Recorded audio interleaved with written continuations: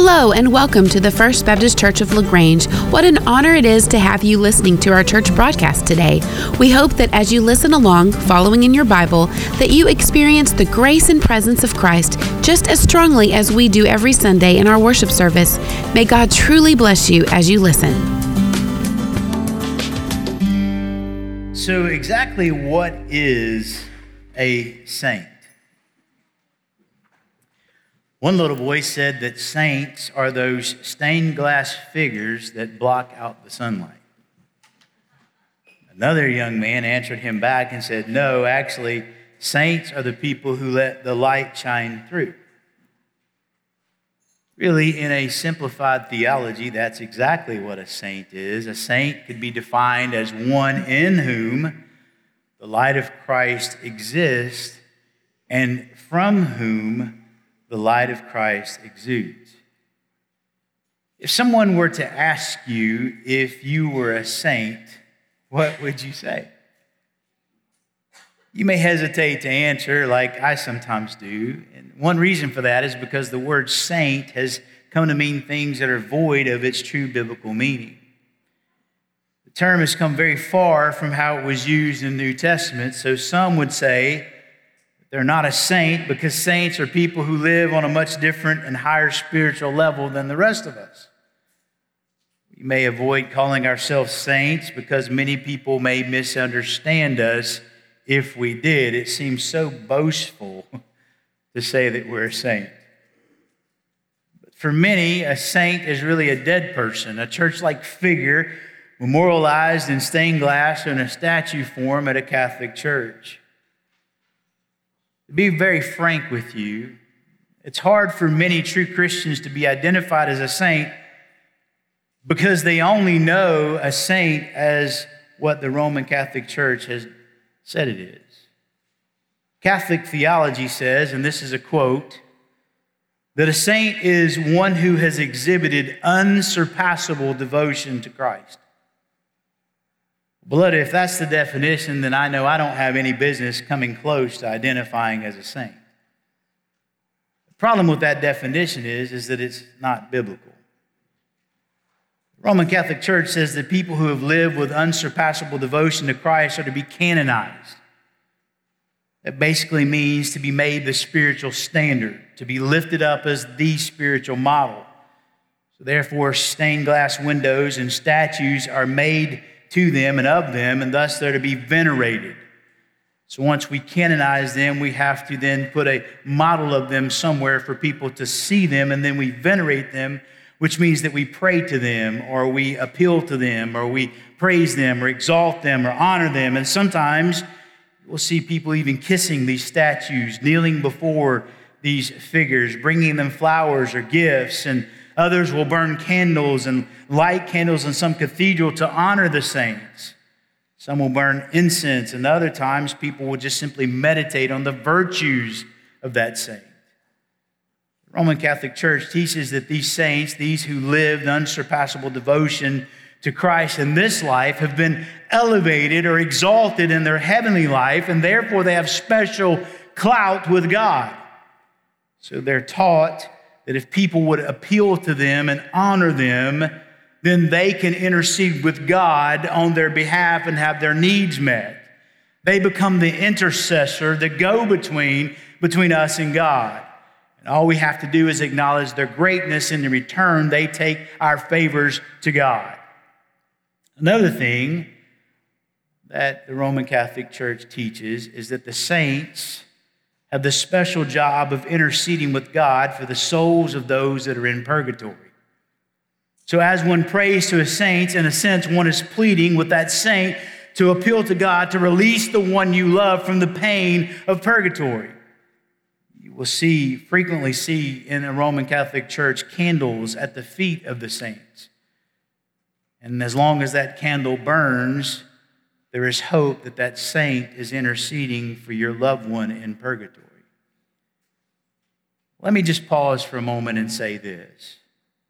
The Bible in no way and nowhere teaches any of this about the saints.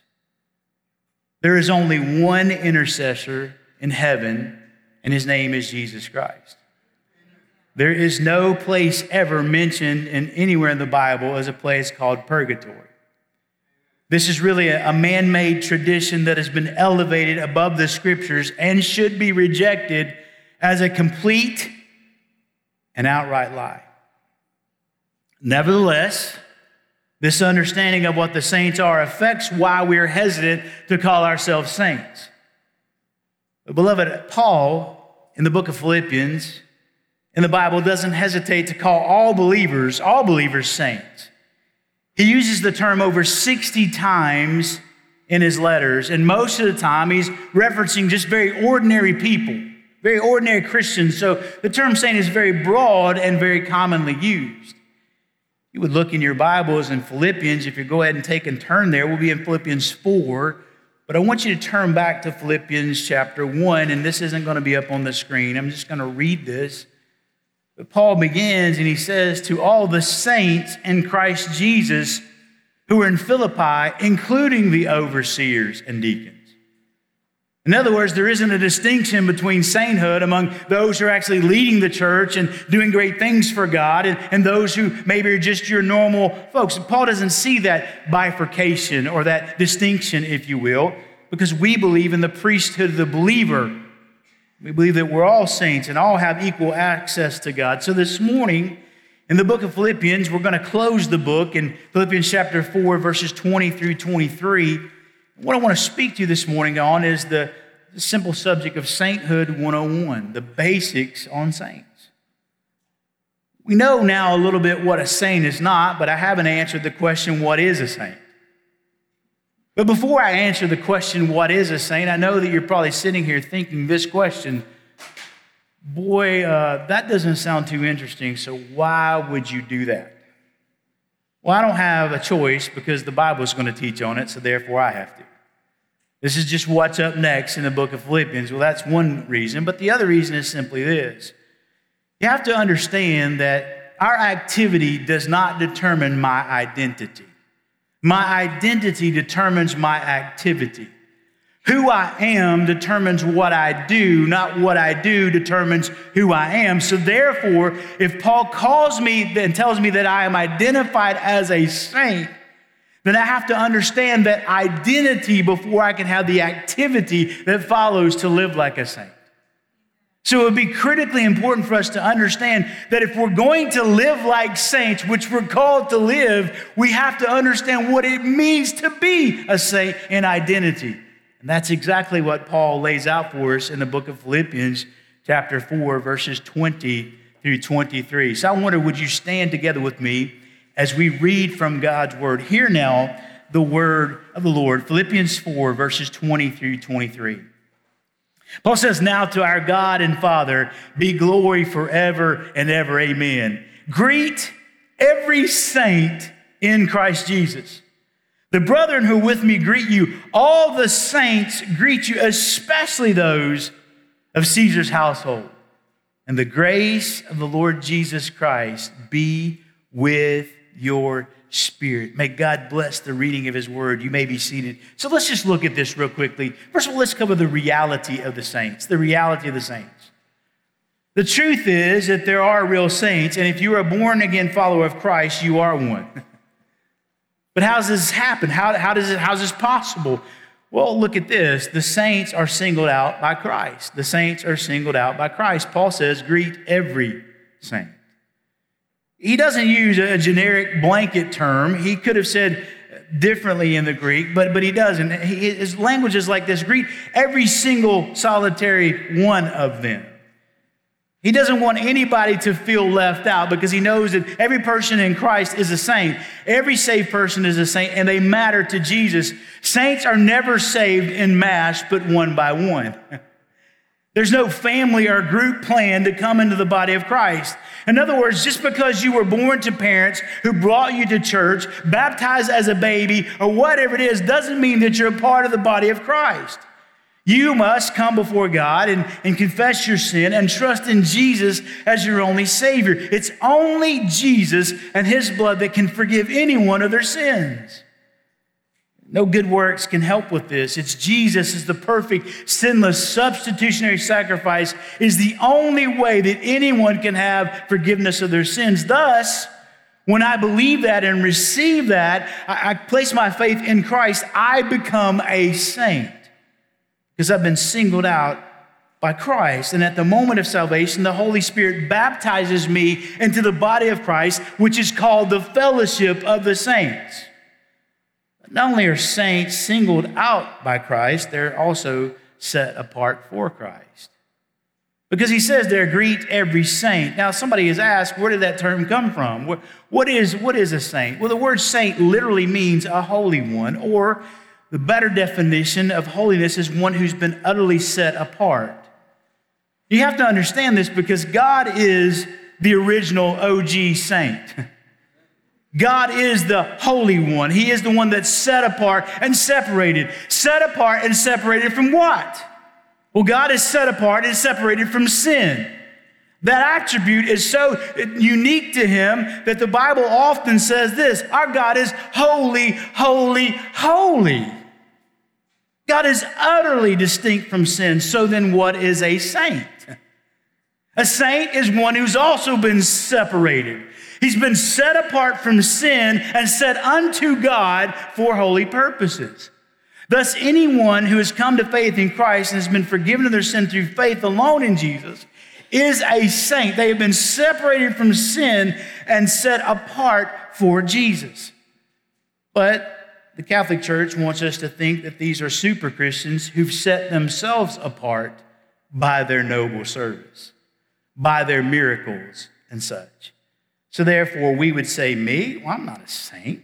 I'm just an average Joe. And some of us struggle with sin, so therefore we say, well, then I can't be a saint. But you have to understand there's this tension in the biblical life of the Christian that while I am practically working out my sainthood, positionally, I'm all saint. That because I'm in Christ, I'm seen through the eyes of God as being perfect through the blood of Jesus, and I'm still working that out here. So while I might not be getting it right here as a saint, I've already got it right there as a saint because of Jesus. And we have to continue to hold that tension. It's intimacy that always precedes my actions. A saint is not only what I do, but it's really who I am. And if it's who I am, then it can determine what I do because I've been set apart for Christ. But then the third thing is saints are situated in Christ. Paul says there to greet every saint in verse 21 in Christ Jesus. That's where this sainthood takes place. This is the definition of the Christian's identity, that we are in Jesus. You see, it's not that we just believe and trust in Christ. We are in Christ. We've been given the Holy Spirit, and he indwells the saint. We are set apart unto God through union with Jesus. In other words, his righteousness is imputed to us. What in the world does that mean? Well, if you've ever had something credited to your account, you know what the word imputed means. The word imputed means that it's something that I didn't have but was given to me. I didn't have righteousness. I didn't have holiness. I didn't have any of that, but Christ gave me his righteousness. He imputed, he credited it to my account, and he took my sin and put it on his. We have been situated now in Christ. In other words, to say it like this, that Christ is the focus of the saints are not the focus. If we look through a piece of red glass, everything would be red. If I look through a blue glass, everything is blue. If I look through yellow glass, everything is yellow. The glorious truth is this, that when we believe in the Lord Jesus as our Savior, God looks at us through the Lord Jesus. He sees in us all the white holiness of his Son. At salvation, we're given Christ's righteousness and his holiness, and he takes on my sin. So God sees me in Christ. Been placed in Christ, and I have all that Christ has, including his holiness.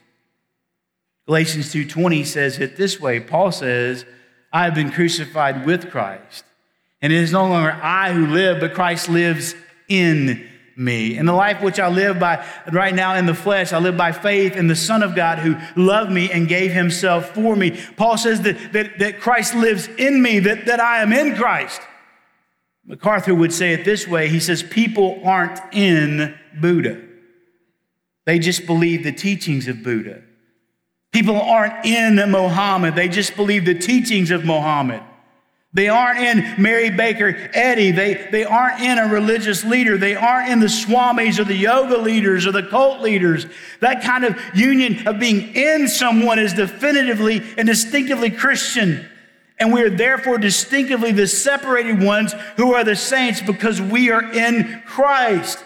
Therefore, there should be no reluctance in your heart and in your mind calling yourself a saint. Think about it. The Corinthian church was a very troubled and very sinful church. But look at what Paul writes to them in 1 Corinthians chapter 1, verses 1 through 2. Paul, called an apostle of Jesus Christ by the will of God, and Sosthenes, our brother, to the church of God which is at Corinth, to those who have been sanctified in Christ Jesus, saints by calling. Did you see that? Saints by calling. The reality is that we have been called to Christ, called in Christ, and now we can be called little Christs. That's why we're called Christians. And another way to say Christian is to say saint, one who's been separated. The reality is that anyone who's been separated from sin and separated from sin by Christ and unto God is a saint, set apart from sin, not set apart because you don't sin. That would be where the Roman Catholic Church gets this wrong again. It's because they've reached some sainthood established where they just unsurpassed and they no longer sin anymore, so therefore they're a saint. We're saints. We're set apart from sin, not set apart because we don't sin. The reality is the saints is that they do exist because of these things. But then if I am a saint, then what would be the response? So let's look at the response of the saints. Okay, so I'm in Christ and I'm a saint. So then what does that look like? What do saints do? The first thing is this: saints pursue particular actions of faith based on truth. Saints pursue particular actions of faith based on truth. Verse 20, he says, now to God, our God and Father, be glory forever and ever. Amen. Saints, really what we do is we worship. Well, let me say it differently. Saints worship, they're not to be worshiped. Not only the saints known for the relationship to God through Christ, but they're known for their worship. Verse 20 is a doxology. Doxology comes from a Greek word that means glory. A doxology is something that ascribes glory to God. And here's what I'm trying to teach you about the Word of God this morning. Listen to me. Doxologies are responses of praise and worship of truth that God has given us. Doxologies are a response to revealed truth. You have to get this right. Saints pursue the particular action of faith in worship based on the revealed truth of God. So what has just been revealed that would cause Paul, as a saint, to break out in worship? Well, he's preached the whole book of Philippians. And two things we've just covered recently is that, man, we can do all things in Christ who strengthen us, and that our God should supply all of our needs in Christ Jesus, that God's taking care of it all. Man, he's worthy of that, but that's revealed truth that then elicits in us the response is that we worship God. So praise God and our Father forever and ever, amen, Paul says. This is what saints do. They pursue this based on truth. We see this in Romans chapter 11, the first 10 chapters of Romans 11. Paul is talking about just these incredible truths about God and sin and salvation and sanctification and Jesus Christ. And he gets to Romans 11:33 and he says, oh, the depth and the riches of the wisdom and the knowledge of God, how unsearchable are his judgments and how what? Unfathomable his ways. He breaks out in just spontaneous worship based on the revealed truth of the Word of God. Saints are the ones who worship, not the ones who are worshiped. They're the ones who exalt, not the exalted ones, because saints pursue particular actions of faith based on truth. But here's something else. Saints pursue personal affection for the Father based on truth. They pursue personal affection for the Father based on truth. He says to God, our Father. This is worship in a very personal way. God, our Father, is the one to be worshiped. And when we come to faith in Christ, we become children and God becomes our Father. John 1:12 says it this way, but as many as received him, meaning Jesus, to them he gave the right to become children of God, even those who believe in his name. But listen, we can't worship God and God as our Father unless we know who he is. So this goes back to the first point. The only way that we're going to know who God is through the revealed truth of God. I can't truly worship God if I don't understand who he is. And so in John 4:23, the Bible says this, but an hour is coming and now is when the true worshipers will worship the Father in spirit and truth. For such people, the Father seeks to be his worshipers. You see, listen to me. Saints are those who pursue this personal affection for the Father based on truth. You see, saints are not like pagans who go before a God in fear and shame and under threat. We go to our Father in worship. Romans 8:15 says it this way, but you've not received a spirit of slavery leading to fear again, but you've received a spirit of adoption as sons by which we cry out, Abba, Father. So then what is the best revelation of God and in the Word of God that tells us about our Father? It's none other than Jesus Christ. So the worship that we have is really the revelation of who Jesus is. That's why we make much of the Word of God and Jesus Christ, the Son of God, in our worship. To this, Paul says, amen. May it be so. May it be so. So what is the response of saints? It's worship. There's the reality of the saints, there's the response of the saints, and then thirdly, let's look at the relationships of the saints. The relationships of the saints. Paul gives a couple of greetings here. He's wanting to express the desire for well-being and spiritual welfare of the saints, and this care and concern is what defines the relationships of the saints. We see first that saints are expressive of love for their siblings. Saints are expressive of their love for siblings. In verse 21, he says, greet every saint. The brethren who are with me greet you. All the saints greet you. In Jesus, we are brothers and sisters in Christ. We have a common Father through the new birth, and we're all members of the same family. And that means that transcends all social, racial, and even national barriers. That's awesome. Earlier, we looked at how Paul wanted to make sure that every saint was greeted. This is how saints are expressive of their love for their siblings. They make sure that the siblings know of their care for each other. But there's something else about this relationship, and that's this. Saints are exceptionally lending of their support. They're exceptionally lending of their support because Paul says, hey, greet every saint, but the brethren who are with me greet you. That's interesting, Paul. Who are those brethren? Remember, Paul was in prison, and that was not a good place, and we see some things go on, but as one commentator says, we know that during his imprisonment, Timothy was with him because he refers to Timothy way back in chapter 1, verse 1. And then in chapter 2, verse 19, Timothy was his protege, his son in the faith. Timothy was this great and godly man, 30 years the junior, but nevertheless unique and gifted, and he was with Paul. But also Epaphroditus was there. Epaphroditus was the godly saint who come to Philippi, and he was with Paul. And you know the character of him. He was a devout Christian, even risked his life for this. So Timothy there, and Epaphroditus was there, but chapter 1, verse 14 indicates that there were some other brethren who were courageously preaching the word of God without fear there. So there was other group of evangelists there. In addition, it's very likely that Tychicus and Aristarchus were there, well-known and noble Christians. And many scholars tell us this, that even Luke and Mark were there. We compare all the data we have, that's a formidable duo, namely the two who wrote the Gospels, Mark and Luke, and some have suggested this, that even Onesimus was there, the runaway slave that ran to Paul and was converted to Christ and then went back to serve Philemon.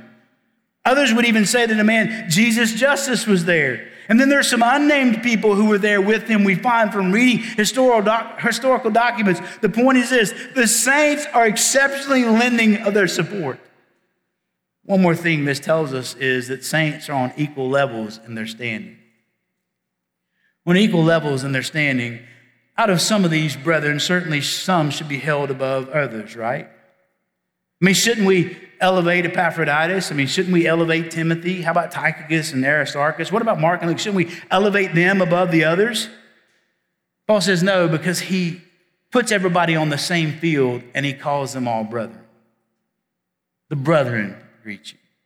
Those who are with me, they're the brethren, and they greet you. There's no levels. There's no greater standing. We're all level at the cross.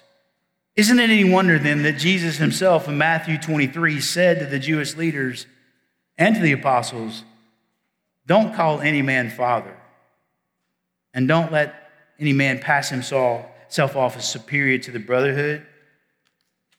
In other words, we're all saints. There's none superior to the other. We're differently gifted and at points differently faithful, but we're all one brother and sister in Christ. We're one body of saints. We're all just the same in Christ. Saints are not elevated. A saint is not one who's lived an unsurpassable devotion to Christ. A saint is one who just lives in Christ. It's all because of what God has done in us through grace that we're saints, right? 1 Corinthians 15:10, Paul says it this way. First, he says, but by the grace of God, I am what I am.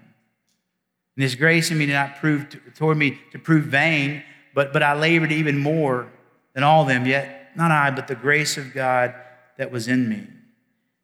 It's because of grace that we're all level, because we all need grace. And here's the last thing. How about the resources of the saints? The saints all have a couple of resources in common. The first one, and very quickly, is this. Saints have the clear gospel of Jesus. Aren't you glad? Saints have the clear gospel of Jesus. Verse 22, he says, all the saints greet you, especially those of Caesar's household. Now that's probably reference to his family, Caesar's family, but more than likely it's a reference to those of the Praetorian Guard who were surrounding Paul that were working within Caesar's household. These guards whom Paul knew because he was constantly chained to them. Well, how do I know that these are some of the ones that have been saved by the clear gospel? Because Philippians 1:13 says this. So that my imprisonment in the cause of Christ has become well known throughout the whole Praetorian Guard and to everyone else.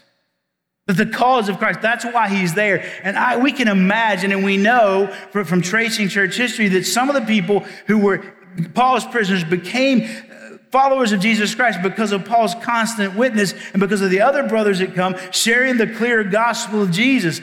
These people heard Paul time after time give the very clear gospel of Jesus. But others, Paul says, were to be greeted as well, and Paul calls them saints. Remember what we said about this earlier, that a saint is one who turns from sin and turns to God, being set apart from sin and to God through faith in the death, burial, and resurrection of Jesus. That's the resource of the saints. It's not doing good works and it's not miracles that make me a saint. It's actually just sharing the gospel, the clear gospel of Jesus. But I need to remind you that just because we are saints and have the clear gospel doesn't mean that it'll be easy and that people are going to treat you like you're a saint. The time Paul wrote this letter, emperor there was a very wicked man. His name was Nero. He came to power at age 17, and his mother had poisoned her third husband, Claudius, who happened to be her own uncle. And 5 years later, Nero had his mother killed because she was getting a little pushy. 3 years after that, he had his own wife killed so that he could marry another man's wife. Nero then murdered all of his top officials. And with all that going on, working for Caesar would have been a very corrupt and very deadly environment, but yet Paul says, greet all those who are in Caesar's household. In other words, I can be in a very wicked environment, yet still proclaim the gospel of Jesus Christ. The gospel of Jesus can shine in any environment, just like it can in a great environment. So the resource that I have is not my circumstances, it's the clear gospel of Jesus. But then the last thing is this: saints have the constant grace of Jesus, and I'm thankful for this. Saints have the constant grace of Jesus. Verse 23, he says, the grace of the Lord Jesus be with your spirit. The grace of God be with you. Grace is unmerited favor shown to those who deserve judgment. Listen to me. Without grace, you and I would have never received the gospel. We don't deserve it. We can never earn it. Without grace, there are no saints. Grace is how I was saved. Ephesians 2:9-10 says this. God says that, listen, I'm not saved as a result of works so that no one can boast, but what? The Bible says that we have been saved by grace, through faith, not as a result of works, that any should boast, but we are his workmanship, created in Christ for good works, which God has prepared beforehand. In other words, it's by grace that I even came to be saved, but it's grace is how I stand. Romans 5:2 says this, through whom we've also obtained favor, our introduction by faith, and into this grace in which we stand. Listen, grace is how I continue in my salvation. Did you know that you and I are no more deserving of God's grace today than we were the first day we were saved? My life is to be governed by grace, guided by grace, kept by grace, sustained by grace, strengthened by grace, sanctified by grace. Paul starts this letter with grace and he ends this letter with grace. And that's the way it is with our salvation. It starts with grace, it'll stay with grace, and it ends with grace. He says, but it's the grace of the Lord Jesus Christ to be with your spirit. Paul, what do you mean? He wants the grace of God to get down into our hearts where we all live. He wants us to experience this in the deepest part of who we are, God's grace. But whose grace is it, Paul? Who did you say the grace of Jesus? It's very interesting to me as I studied this week that I went back and looked at 1 Corinthians, 2 Corinthians, Galatians, Ephesians, Philippians, Colossians, 1st and 2nd Thessalonians, 1st and 2nd Timothy, and Titus, and Philemon, and every single one of them ends with a grace for Christ to be theirs. Why? Because our lives as saints depend on grace, undeserved, beneficent love from God to an unworthy sinner. And Paul wants us to know the fullness of that grace. But again, whose grace is it, Paul? It's Jesus' grace. That's the theme of the saint. It's Jesus. What a statement. Listen, he's the theme of this whole letter. Did you get it? Did you see it? The name of Christ is mentioned 40 times in 4 chapters. It's the heart of the whole thing. It is Jesus who is central to Philippians. Paul began by describing himself as a slave of Jesus. He addresses Christians as saints in Jesus. When he first to his imprisonment, he says, my bonds are in Jesus. When he speaks about what he says his life is, for him to live is Jesus. When he speaks about death, he says, for me to die is Jesus. When he exhorts people to godly conduct, it's to be like Jesus. When he calls for the proper attitudes, it's to have the mind of Jesus. When he speaks of choices and desires and hopes, he says it's all to be built on Jesus. When he speaks about his joy, it's the joy of Jesus. When he speaks about his strength, it's the strength of Jesus. When he calls for power and knowledge and fellowship, it is the knowledge and the power and the fellowship of Jesus and his sufferings that he longs for. When he hopes for eternal glory, he says, I'm looking for Jesus. And when his spiritual steadfastness he needs, it's Jesus. It's Jesus, Jesus, Jesus. It's the grace of Jesus that we all need. Amen. Nothing else. Called by Christ, saved by Christ, to have the mind of Christ, to serve Christ as a saint. We are holy saints. And we're not all that we should be. But praise God, we're not all that we used to be. And we're moving more and more to be called these things as saints. Oscar, if you and those who are going to sing for us would come.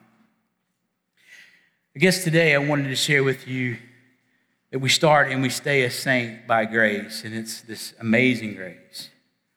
So what are the basics then of sainthood? Reality is that saints are just normal Christians who've been saved from sin. Therefore, that leads us to the response of just worship based on truth found in God's word.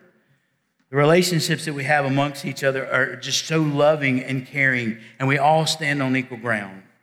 And the resource that we all have is the gospel and the grace of the Lord Jesus so that we can continue to share how others can join the fellowship of the saints. So really then, how would you respond? Well, I think the response is pretty clear. There's a song we all like to sing. It's called Amazing Grace. You received the revealed word of God this morning.